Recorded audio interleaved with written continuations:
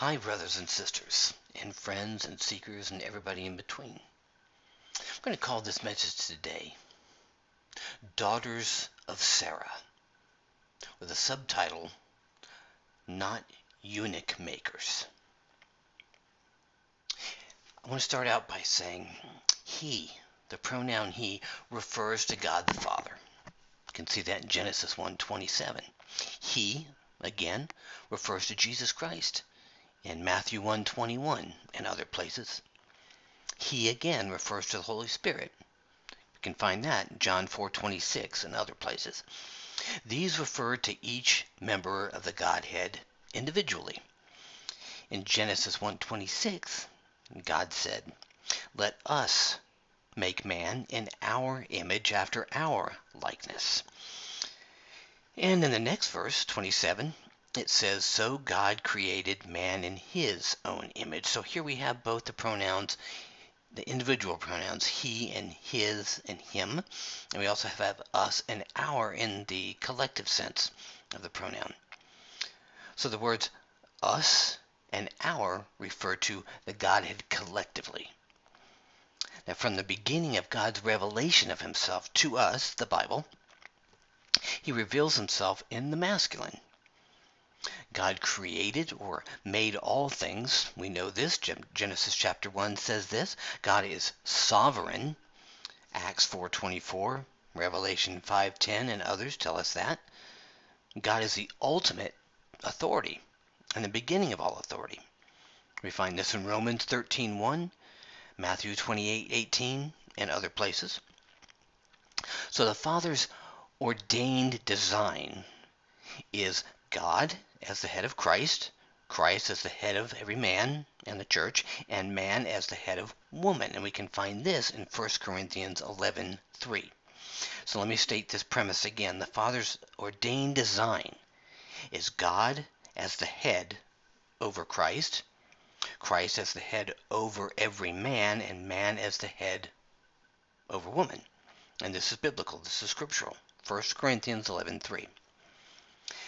Now, the authority structure, ordained and established by the Father in his wisdom and his perfection, is again God as head of Jesus, Jesus as head of man, and man as head of woman. Now, this is not pro-male and it's not anti-female. This is not man's superiority or women's inferiority for that matter. And this is not male chauvinism and it's not misogyny. This is God's preeminence and his created order. If you believe the Bible is God's holy and inerrant word, that means without any fault, then you've got to submit to this. You've got to trust that it's right and good. And if your thinking is not that way, then you have to realign yourself to this. Submit to this. Okay? This is part of creation. And it's all called good from the very beginning, culminating in chapter 1, verse 31, where God just not only says everything is good, he says God saw everything that he made, and behold, it's very good. Some Christians, churches, and perhaps even whole denominations preach and teach what is called egalitarianism.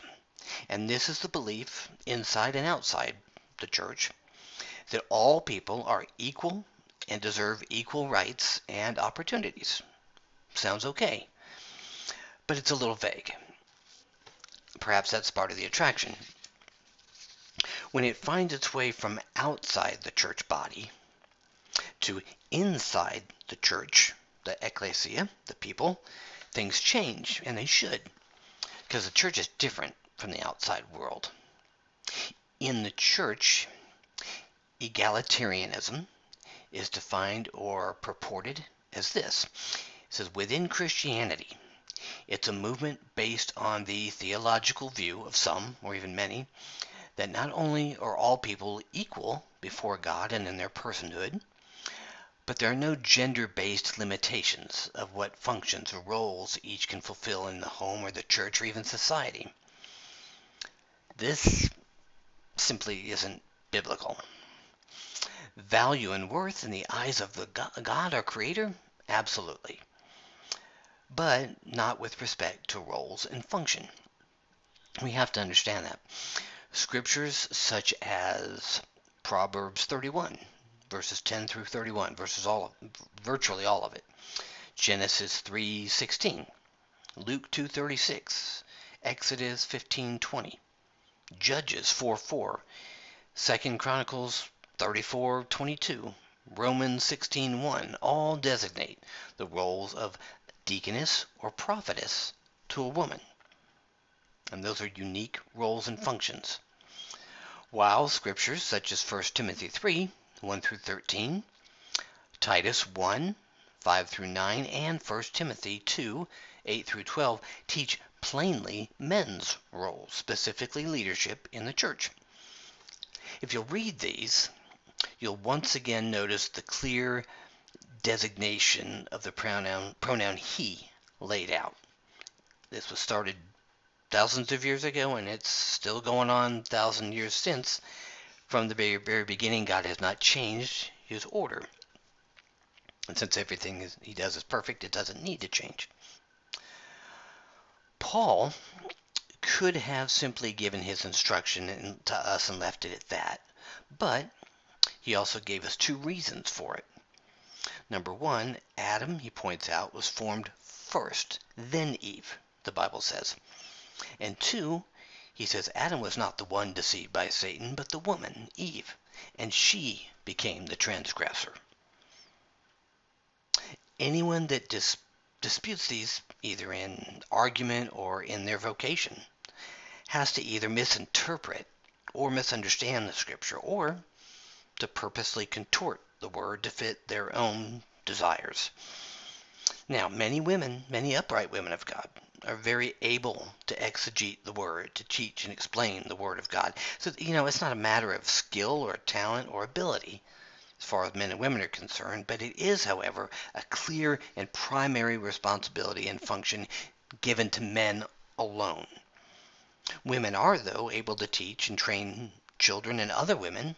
Titus 2, 3 through 5 tells us that. And if you're looking for a good example of that, look to Nancy DeMoss. As you may have known her, she has a great ministry to women called Revive Our Hearts.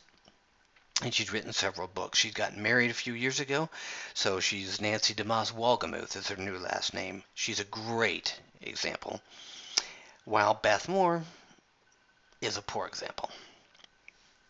Another term used widely in the church at large today is complementarianism. Now, I believe, from what I hear and read, a large portion of those who hold to this tradition do so more out of a compromise theology, and I'll explain that in a minute. So, this is defined as, although men and women are created equal in their being and personhood, they're created to complement each other via different roles in life and in the church. This view is better, and it's doctrinally tweaked, but it still falls short of what I'm sold on that the Father and Scripture teach, and that's why I'm addressing it. Now, as far as a lot of churches, not all, a lot of seminaries, not all, a lot of Christian universities, not all, in the West are concerned, these two, the egalitarianism and the complementarianism, are mainly the only two options that you hear about. But the Bible speaks from the very beginning about a third option, but actually the only rightly held one. It's called a patriarchy. Now, patriarchy is defined even in modern and secular terms as this: a system of society or government in which the father or eldest male is head of the family, and the descent or the lineage of that family is traced through the male line. We can see this in reference to the biblical patriarchs, including Adam, Noah, Moses, Abraham, David, and others. Even two major genealogies, as listed in Genesis 5, 3 through 32, yeah, that's a long passage, and Matthew 1 through 17, they're referenced solely according to the men, the progenitors of families, societies, and nations. Scripture often speaks of the seed as being the known means of creation. and procreation. So the sperm, the spermatozoa, has to fertilize the egg or the ovum. Now, men and women both contribute, absolutely, but it's the male seed, if you look it up, that has the function of making an egg able to produce the child. So we see a confirmation again of God as the head of Jesus, Jesus as the head of man, man is the head of woman, and even woman is head of the child in biology as well, as we just read. So it's God ordained. It's God designed, and this has lasted for a very, very, very long time with no problems.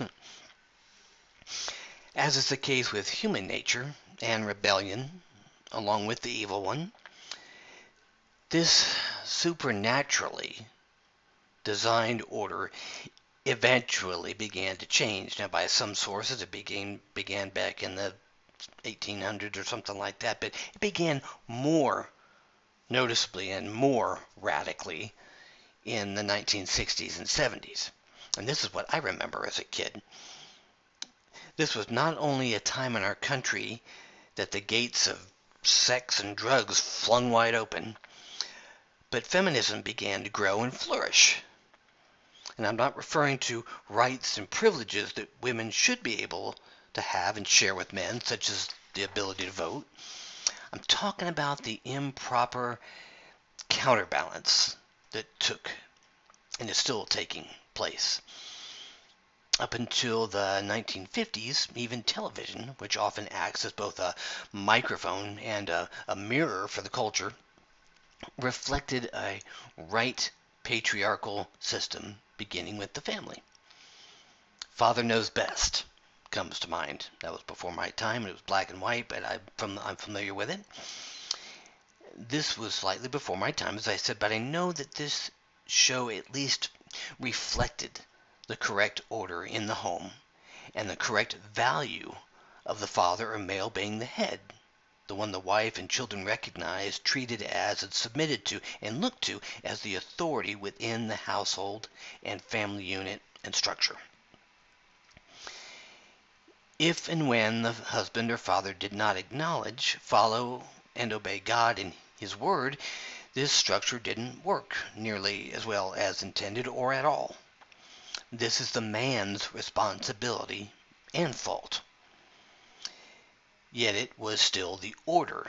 So the order didn't change, nor did it need to. It was the people and their response to that, or submission to, or obedience to, that changed. The Bible even acknowledges and addresses this issue in 1 Peter chapter 3, first two verses. It says, "Likewise, wives, be subject to or submit to your own husbands, so that even if some do not obey the word, they may be won without a word by the conduct of their wives, when they see your respectful and pure conduct."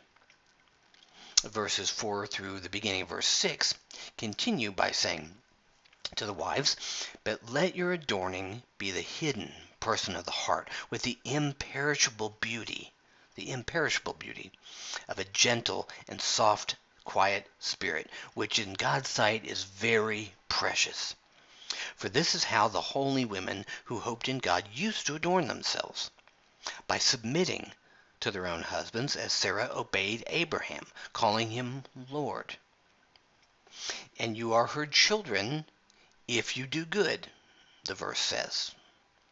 This same attitude of humility and grace and submission extends beyond the home too, if you're tempted to disbelieve the principle that I'm sharing. Which I'm sure a lot of people will have an issue with this, but it's God's word. It's true. Look to the previous chapter. Chapter 2, verses 13 through 25, to see the examples of a slave-owner relationship and government versus its citizens relationship, and Jesus' character before Pilate. This important passage sets a precedent, sets the precedent.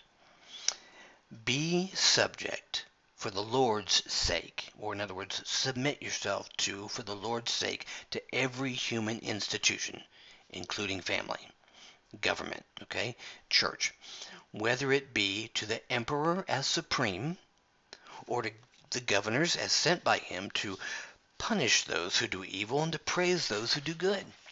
For this is the will of God. We always say we want to know what the will of God is. We want to be in the will of God. This is the will of God. That by doing good you should put to silence the ignorance of foolish people. It says, live as people who are free, not using your freedom as a cover-up for evil, but living as servants of God. Honor everyone. Love the brothers and sisters in the church. Fear God. Honor the emperor.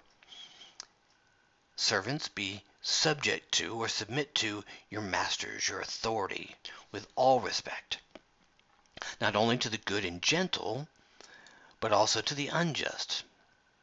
It says, for this is a gracious thing, when, mindful of God, one endures sorrows while suffering unjustly.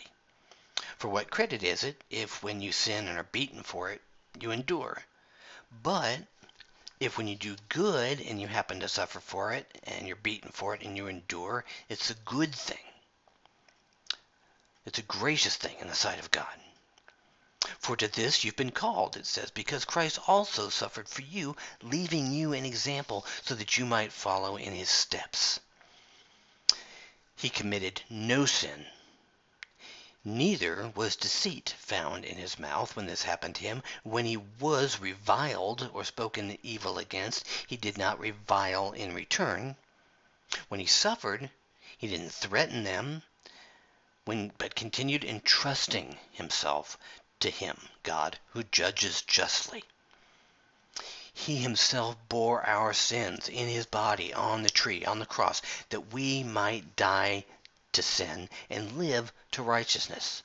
By his wounds we have been healed of our sins, not of our ailments and physical traumas, although that can happen, but we've been healed of our sin by his wounds. For you were straying like sheep, we were straying like sheep, but have now returned, if you have, to the shepherd and overseer of your souls. So this is telling us to submit to our authorities, whether good or bad. Why? Because, as it says, this is a gracious thing in the sight of God, and Jesus did this. And it's an example for us to follow. Our husbands and fathers, good or bad, weak or strong authorities, especially over their wives and children? Yes, they can be. As heads of the household? Yes, they can be. Should wives and children submit to and obey them? Yes, also. If we submit to our husbands and fathers, honoring and respecting them, we also honor, respect, and submit to Christ's authority over him, and the fathers over Christ's. This is what one of the points, or the main point of Romans 13, 1 through 7 is. I've learned that several years ago from the Father, and I've gone to this constantly for myself and for others. That's why I can remember that verse off the top of my head. So as that chain of authority was established in the very beginning, as we talked about, okay, Romans says that since all authority comes from and is established by God, that any authority that's been placed over us, whether it's teachers, police, husbands, whoever, if we submit to them, great, we're submitting to God. We're honoring God and them. But if we don't submit to them and we refuse their authority and we overlook it or act like it's nothing or think that we're better than they are, we choose to disobey whenever we feel like it, then we're dishonoring their authority. And because it all fits under God's authority, it's exactly the same, Scripture says, as if we're disobeying God and dishonoring God, disrespecting God. Now I'm going to make a poignant but not too lengthy interjection here, okay? It's poignant, I said. It's pretty strong, okay? It is the husband's and father's responsibility, and it should be his desire, to love his wife and his children. Who knows how this makes them feel if they're unloved? It will almost surely bring out the flesh in them and not the spirit. Remember, we want to starve the flesh. We want to kill the flesh. We want to feed the spirit. We want to nourish the spirit. We want to keep the spirit alive. So in the case of husbands being disrespected, especially by their wives, this attacks their authority. This is maybe something new, ladies, but it's true, okay? Frankly, it makes them feel like eunuchs, and that's why I included it in the title. The title was Daughters of Sarah, and then underneath that was Don't Make Them Eunuchs, okay? What is a eunuch? Okay, prepare yourself for this. Short and simple, it is a castrated male. Yes, it makes a male impotent. It makes him feel powerless and humiliated.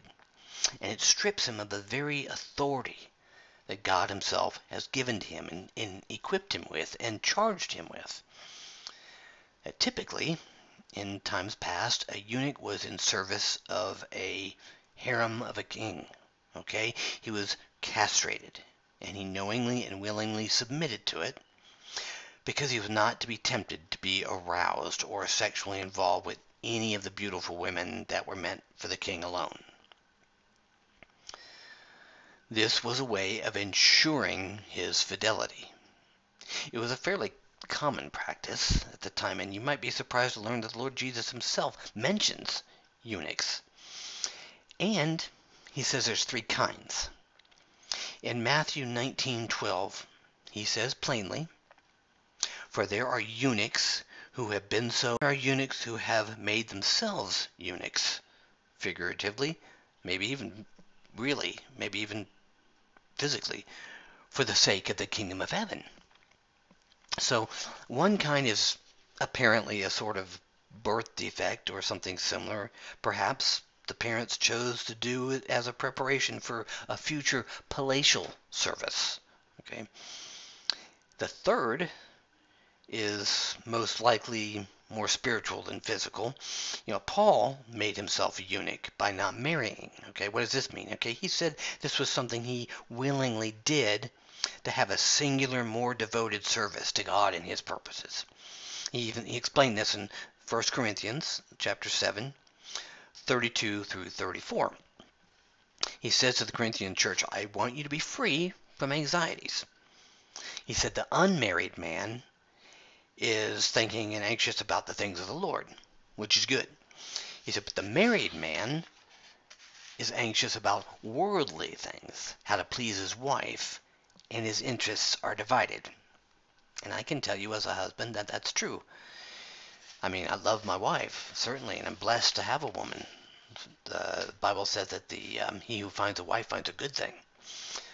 But there are times when, if you wanted to have real singular devotion to God, it would be good not to have, your interests split. You want to say you're a Christian, so you believe God and you serve God all the time, but realistically, you're thinking, do I obey God? Do I obey my wife? I don't want conflict in the home. I don't want to hear backlash. God will understand. Well, no, that's not what it needs to be. In this sense, though, being a eunuch is willingly remaining unmarried and celibate, so as to have, as I said, singular devotion to the Lord. But Paul also points out not many can handle this, so it's better to marry than to burn with passion or sexual desire. Paul says this.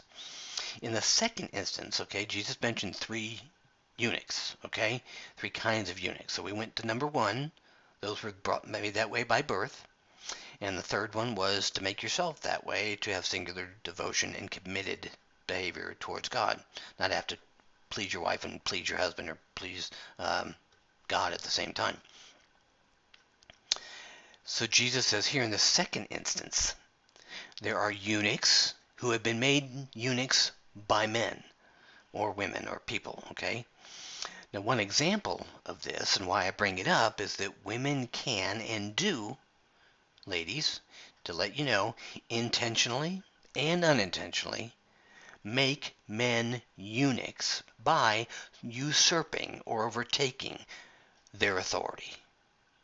Just hear this from experience and from the Bible. Now, when a woman rises up out of her position and boundary to do what the man has been given to do, she's making him a eunuch. she is spiritually or emotionally castrating him by seeking to take what God has ordained and given to him. This is true. It just is. Hear this. This is not opinion. This is truth. Society has been infiltrated with this fleshly way of thinking and doing for so long it's become accepted. And it's pushing boundaries, okay? This is the very definition of emasculate, okay? If you're familiar with or have ever heard that term, it literally means, in the verbal sense, to deprive a man of his role or identity. And, if that's not bad enough, to make him weaker or less effective as a man, as a leader, as the authority, as the head. And this happens at work, happens at school, happens in government, worse, and most often it happens in the home, and worse yet, it happens in, and it's happening in, the church, the body of Christ, and the institution and the organization of the church as well. This is a very important reason why Ezra said not to mix the holy race with the peoples of the lands. And this is what is being done. And Deuteronomy 7 says not to intermarry. This is the very word and commands of God himself. To intermarry, by that, it means mix your godly devotion with the peoples of foreign lands that devote themselves to other gods, false gods, idols, idolatry, witchcraft, superstition, divinity, whatever. To take your singular devotion to God and learn, and eventually or immediately place it elsewhere. Okay, that's what the culture does to us. We'd be very careful to guard ourselves in that manner, but we haven't been, and that's why the forgive me, but the castration, the making of men as eunuchs and taking away their authority and usurping their authority has creeped into the church. And now people are convinced that it's okay, and it's not okay. It's supposed to have been a patriarchal society, not egalitarianism, not complementarianism. It's supposed to be a patriarchal society. Okay. This culprit has a name. And brace yourself, it is feminism. To be fair, one definition of feminism is most likely describing its origins, how it started out. It says the advocacy of women's rights on the basis of equality of the sexes, male and female. For the most part, this sounds okay. Maybe it's even good. But it's no longer just that. And there are two problems with this. First, there are ways men and women are equal in value and dignity and worth, yes, but as we discussed earlier, God has ordained a different order and hierarchy, if you will.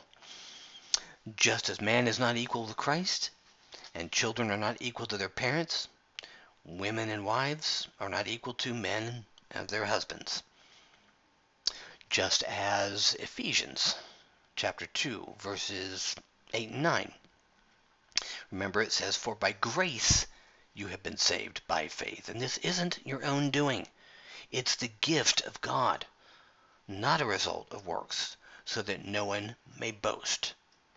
Again, in the first part of 1 Corinthians 15, verse 10, Paul is the first to admit this truth.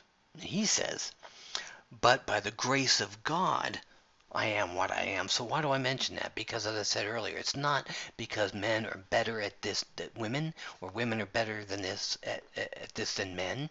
It's God's ordained, established, perfect, wisdom-filled way of establishing created order and the functions of men and women and the roles of men and women in the family, in society, and in the church. Patriarchy. Okay? It sounds outdated, but it's not. That's what people always say when they deviate from Scripture and move past that. They want to look back and say the Bible's irrelevant, it's antiquated, and all that. No, what God does from the beginning for Christians and non-Christians, for all mankind, is supposed to be the same. To say otherwise, or to act otherwise, or to have ministries that deviate from that, are all ways of saying God doesn't know what he's talking about, or his ways are imperfect and they need to change, or we need to roll and obey and submit to the culture rather than to our Savior, our Almighty, our Maker. So I'm saying that it's a result of grace that those roles and functions have been given to us, just like our salvation is by grace. We haven't done anything to deserve it. We don't have better gifts or abilities to deserve it. It's grace. Paul said, whatever I am, a minister or an apostle or a teacher or whatever, he says, I am whatever I am by the grace of God. Okay? So it's not that men are better or more deserving, apart from Eve's disobedience, not Adam's, of this position in headship in society, in the home, and in church. It's the way God has planned and purposed things. We are recipients of this grace as men, but also charged with responsibility. Just as women may usurp a man's authority, some men may give it up too easily. This too is wrong. Okay? As we mentioned, feminism had, perhaps at one time, or even now, has a limited place, and there are still those two incorrect premises that it operates under. The second issue is that it has morphed beyond its original intent. It has sprouted unintentional wings. It's on steroids, however you want to say it. What does this mean? What does it look like? Well, do you remember or have you ever heard the phrase wearing the pants in the house or relationship? Well, the free online dictionary, just one, gives the right definition and explanation, and it says to have the greatest amount of authority or control in one's family. It goes on to say the phrase is often applied to a woman. Why? Because it contrasts or it contradicts the fact that pants were historically only worn by men who were also traditionally the decision makers within a household. Patriarchy, the way it's supposed to be. Okay? This says were twice, showing that feminism has now taken hold. It is not still that way. Women have assumed a role that was not intended for them, quite frankly. As a result, unintended problems, unnecessary issues can arise in a marriage and in a home that don't need to be there.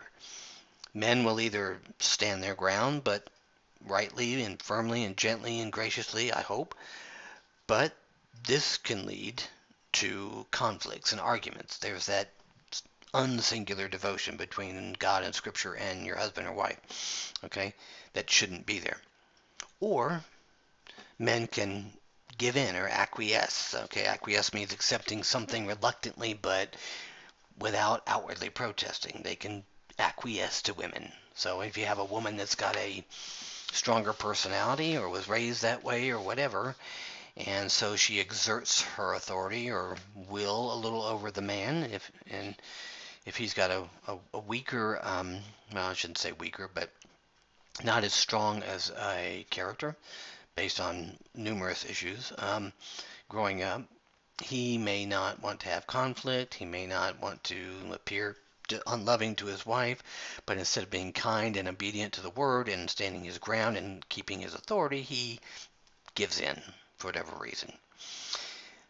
And guys, this is a form of unintended, but kind of purposeful if you do it, self-castration. Why would you do that? It even sounds bad. It may be incidental, or it may be consequential. The woman loads the gun, so to speak, but the man pulls the trigger, to use an analogy. Unfortunately, it doesn't usually stop there. It becomes a habit. And the relationship can and often does change for the worse. Wives, maybe even without realizing it, begin to look down on the husband with contempt, the feeling that a person is beneath consideration or worthless or even deserving scorn rather than respect. Both men and women hear me on this. And as a result also, the husband feeling bitterness towards his wife instead of love towards her. And what does this model for the children in the family, if there are any? They're going to live under and observe this ungodly role reversal and most likely live it out eventually in their own lives, at work, in school, in society, and in church. The church will be blemished from the outside in. That's what we're talking about. It would become stained from the world around it. The holy race will have mixed itself. The church will have intermarried against God's command not to do so. The seed of infection is planted, and the weeds are sown alongside the wheat. Scripture teaches us that men are to preach and teach in the assembling of the body of Christ. The words and instructions in the context are plain and clear. In 1 Timothy 2:12 it says, Paul says, I do not permit, it's not so bad. He says, I do not permit a woman to teach or to exercise authority over a man. Rather, she is to remain quiet. Yet we can observe women like Joyce Meyer, as I mentioned, Beth Moore, Paula White, perhaps even Priscilla Shirer, who I like, but I think she may be unintentionally going this route. Now, a couple of these have had their ministries, if they're true ministries, either wrong from the start, or they've morphed into false teachers because of this. The other two are legitimate Christian women, but they have or are beginning to push beyond these biblical boundaries, and it's rubbing the church the wrong way, and it should rub them the wrong way. It goes against God's instruction. Now, take Abram and Sarai, for example. Abraham is listed as a patriarch. He was chosen, he was blessed, and covenanted with by the Lord to go from being Abram, which means exalted father, to being renamed Abraham, meaning father of a multitude or many nations. Okay, this rightful and ordained position of familial authority is shown for him, and prophetically for Isaac, when Abram is concerned by having no begotten son of his own to give his birthright to. And he's concerned about having to give it to one born in his household, but from among his male and female servants, and that's in Genesis 15, verses 2 and 3. Another example, but still with Abram, is when he's concerned over giving the birthright and familial headship and authority to Ishmael from Hagar, when God made the promise to him and Sarai, not to him and Hagar. Also contained in chapter 16 is an example of Sarai momentarily usurping not only her husband's authority and headship, but Almighty God's as well. Yes. Okay. This is not only monumentally wrong, but it's disastrous. Verses 1 and 5 show what took place. They say, Now Sarai, Abram's wife, had borne him no children. She had a female Egyptian servant whose name was Hagar. And Sarai said to Abram, Behold now, the Lord has prevented me from bearing children. Now this is after God had told Abraham and her they were going to have a child, even though it took many, many years. But she took it on herself to fix the situation, which means she usurped God's authority and her husband's authority. Okay? She said to Abram, her husband, Go into my servant. Okay? Go into Hagar. That means have sex with her, but they get married first, okay? And that was allowed back then. But she said, Go into my servant. It may be, not it will be, it may be that I can obtain children by her. And then Abram's fault was, it says, and Abram listened to the voice of Sarai. He could have said, No way, I love you, I'm not marrying somebody else. Besides, this is wrong before the Lord. We've got to wait on his timing. So it said, she said, Go into my servant, and it may be that I shall obtain children from her. There's not even a guarantee. She could have had girls. And then Abram listened to the voice of Sarai. That means he went along with it. Okay? So she usurped his authority, and he went along with it. He didn't stand his biblical ground like he should have. So after Abram had lived 10 years in the land of Canaan, Sarai, Abram's wife, took Hagar the Egyptian, her servant, and gave her to Abram her husband as a wife. And he went in to Hagar, and she conceived. And when she saw that she had conceived, she looked with contempt. There's that word again, looking down on somebody as if they have no value. She looked with contempt on Sarai, her mistress. And so Sarai reacted and said to Abram, May the wrong that's been done to me be done on to you, or be on you. That's even more usurping. That's more disrespect. That's more making him a eunuch. That's awful. Then she says, I gave my servant to your embrace. He didn't want that, but he did it. And when she saw that she had conceived, Sarai says, she looked on me with contempt. Then she says, may the Lord judge between me and you. In other words, who's wrong here? Me or you? Well, it started with Sarah. Okay, now Abraham went along with it. He shouldn't have, but the whole idea of usurping the authority and making him basically a eunuch in his own family and his own household was Sarai's fault. Okay, she just made Abraham a eunuch. Here, all three of them messed up, right? First of all, Sarai decides not to wait on the Lord's timing, but to take the Lord's promise into her own hands. And we do this too, but to a smaller degree. And in so doing, she not only spurns the Lord's authority, but her husband's as well. As I said, instead of following the Lord's lead and submitting to him, she creates a mess that she can't undo concerning Hagar and Ishmael and all of their offspring that came from that. She also barks out orders to Abram instead of listening to and submitting to and obeying him, telling him, not asking or suggesting, telling him to take Hagar as a wife, have marital relations with her, and having a son and heir that way. You see, this emasculates Abram. What do we say that means? That means taking authority away from him, stripping the God-given authority and headship and making him feel less of a man and weak. This emasculates Abram and humiliates him, and inwardly it just feels terrible, I can tell you. But he is at fault because he, instead of correcting her, tells her no, or telling her, instead of correcting her and telling her no, and waiting on the Lord, he agrees and submits to her. Isn't that what we just read? This is at the heart of feminism. The order is backwards and reversed and upside down. Abram, probably not wanting to invite conflict, the Bible says, listened to the voice of Sarai. This means she fully took authority, wrongfully took authority, I should add, and he wrongfully submitted to her. He should have lovingly, kindly, yet firmly told her, no, we will do as the Lord has said. And Hagar is to blame because now, with her pride, she looks down on Sarai, her employer, her immediate authority. So what began as Abram as head over Sarai, and Sarai as head over Hagar, became Hagar over Sarai and Sarai over Abram, basically. God knew what he was doing in the setting up of the patriarchal system, and this was not that. Feminism says the sexes are equal. According to the Lord, the ultimate authority, he is, they're not, and they're not meant to be.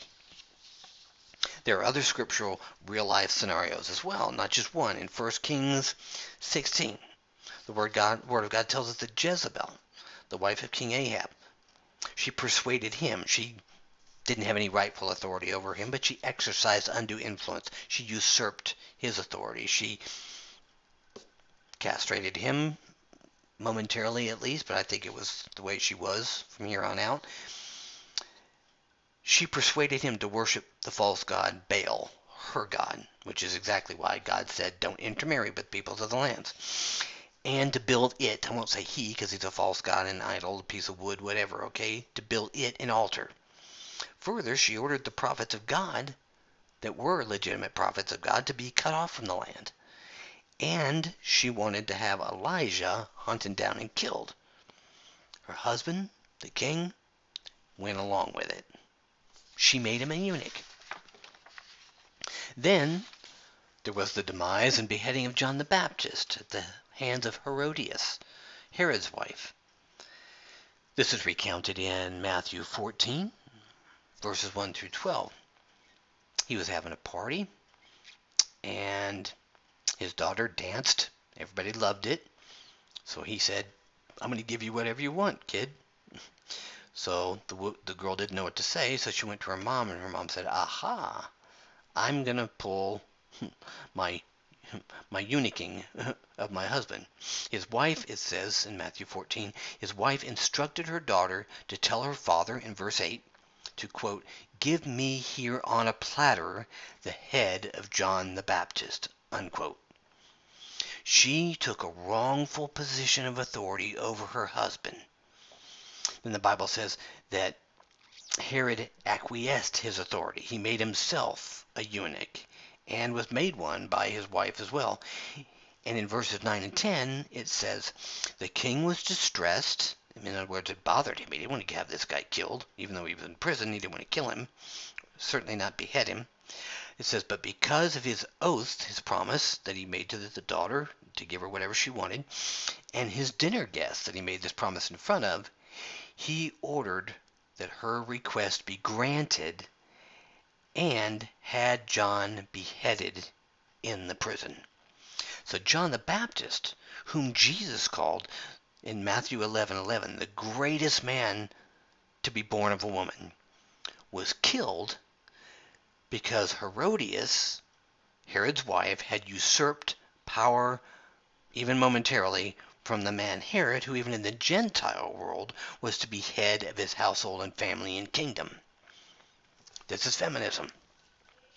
Usurping a man's authority. This is castration. This is emasculation. And I don't have to go far beyond my own neighborhood to find 3 so-called churches that have women as self-made pastors. This is the tale. This is the title, I should say. They have assumed for themselves or have accepted from others. They act in this capacity, and they're from different denominations. I don't know what rationale or justification they give for this, since it clearly goes against God's word. So they're in sin, right? And it's ongoing. It's habitual. They're not pastors for just a day or a week. So what can we draw from that? Okay, they are pastors not a day for a week, but on an ongoing basis, in a habitual pattern or lifestyle, okay? So since that goes against God's word, where it says women aren't supposed to exercise authority of a man or teach over a man, okay, unless there's all women and children in church, which I doubt it, okay? This means they're in sin. So what are we supposed to draw from this? What conclusion are we supposed to understand, okay? Now, it may sound harsh to us in this love everybody, be tolerant of everything nowadays, but the word of God is right and holy and true, is it not? Now in 1 John 3:8, it instructs us by saying, whoever makes a practice of sinning is of the devil, for the devil has been sinning from the beginning. The reason the Son of God appeared was to destroy the works of the devil. And also in 1 Peter 3:7, it refers to women as lovingly, but it says the weaker vessel. So they may be, some of these women, pastors. They may even be true believers. I don't know. It doesn't sound like that. But it's clear that they must. If they are, they've got to repent. And in order to do so, they have to relinquish these possessions to not just any men, but able men, and the Bible gives instructions on this too, who meet the biblical standards of overseers. So men have a role in this, and they have to assume the rightful place. They can't allow themselves to be castrated. They should stand up and say something to the people, and then if they're not going to listen, then they're going to stay in sin, and then you need to go somewhere else, because the church can't be founded on sin. Now, to be sure, men are imperfect, and they have their own issues, yes, but the reason for this podcast now that we're having is how the God-ordained and established patriarchal system has been turned on its head to a large degree. As we talked about a few episodes ago, once the gate that is meant to be shut is forced open, it rarely, if ever, gets shut again, and historically and observedly, it gets flung open and eventually taken off its hinges altogether. As we get further away from Genesis in our lives and closer to Revelation in our lives, these types of disobedience and rebellion only grow. It's bad enough in the home and society at large, but once again, the ways of the world creep into the church, the body of Christ. Scriptures like 1 Corinthians 15:33, which says, "Do not be deceived. Bad company corrupts good morals." Excuse me, that's Proverbs. No, it is 1 Corinthians 15:33, which quotes Proverbs. Do not be deceived. Bad company, the world, corrupts good character or good morals, the body of Christ. Romans 12, 2a is what they call it. It's the first part of chapter 2. It says, don't be conformed to this world. In other words, don't act like them. Don't follow their pattern. James 1:27 ends with, keep oneself unstained from the world. Hebrews 13:14 says the world is not our home. In other words, don't be here. Don't be locked into this system, this mold, this caste, this way of doing things, because we don't belong here. We don't do things this way. Acts 5:29. We must obey God rather than men. Isaiah 5:20 says, woe to those who call evil good and good evil. That means turning things upside down and thinking it's a good thing. And so many others testify to this fact that the world can and does negatively affect Jesus' church. We must, brothers and sisters, we must be diligent and keep ourselves holy. And Peter says, in all our conduct. Yeah, the Bible says we're in the world, but it also says we're not of the world. We don't belong to it. We shouldn't act like it. We shouldn't conform to it. Even with all that happened with Abram and Sarah and that whole fiasco, okay, something eventually changed. Because sometime after, the Lord called her Sarah and called Abram Abraham. He was able to say of her, in 1 Peter 3, 5, and 6, which we mentioned earlier, for this is how the holy women who hoped in God used to adorn themselves, by submitting to their own husbands, as Sarah obeyed Abraham, calling him Lord, meaning acknowledging his authority over her. And then it says, and you are her children, or her daughters, if you do this, if you do good. And why is this the right and preferred way of our Savior?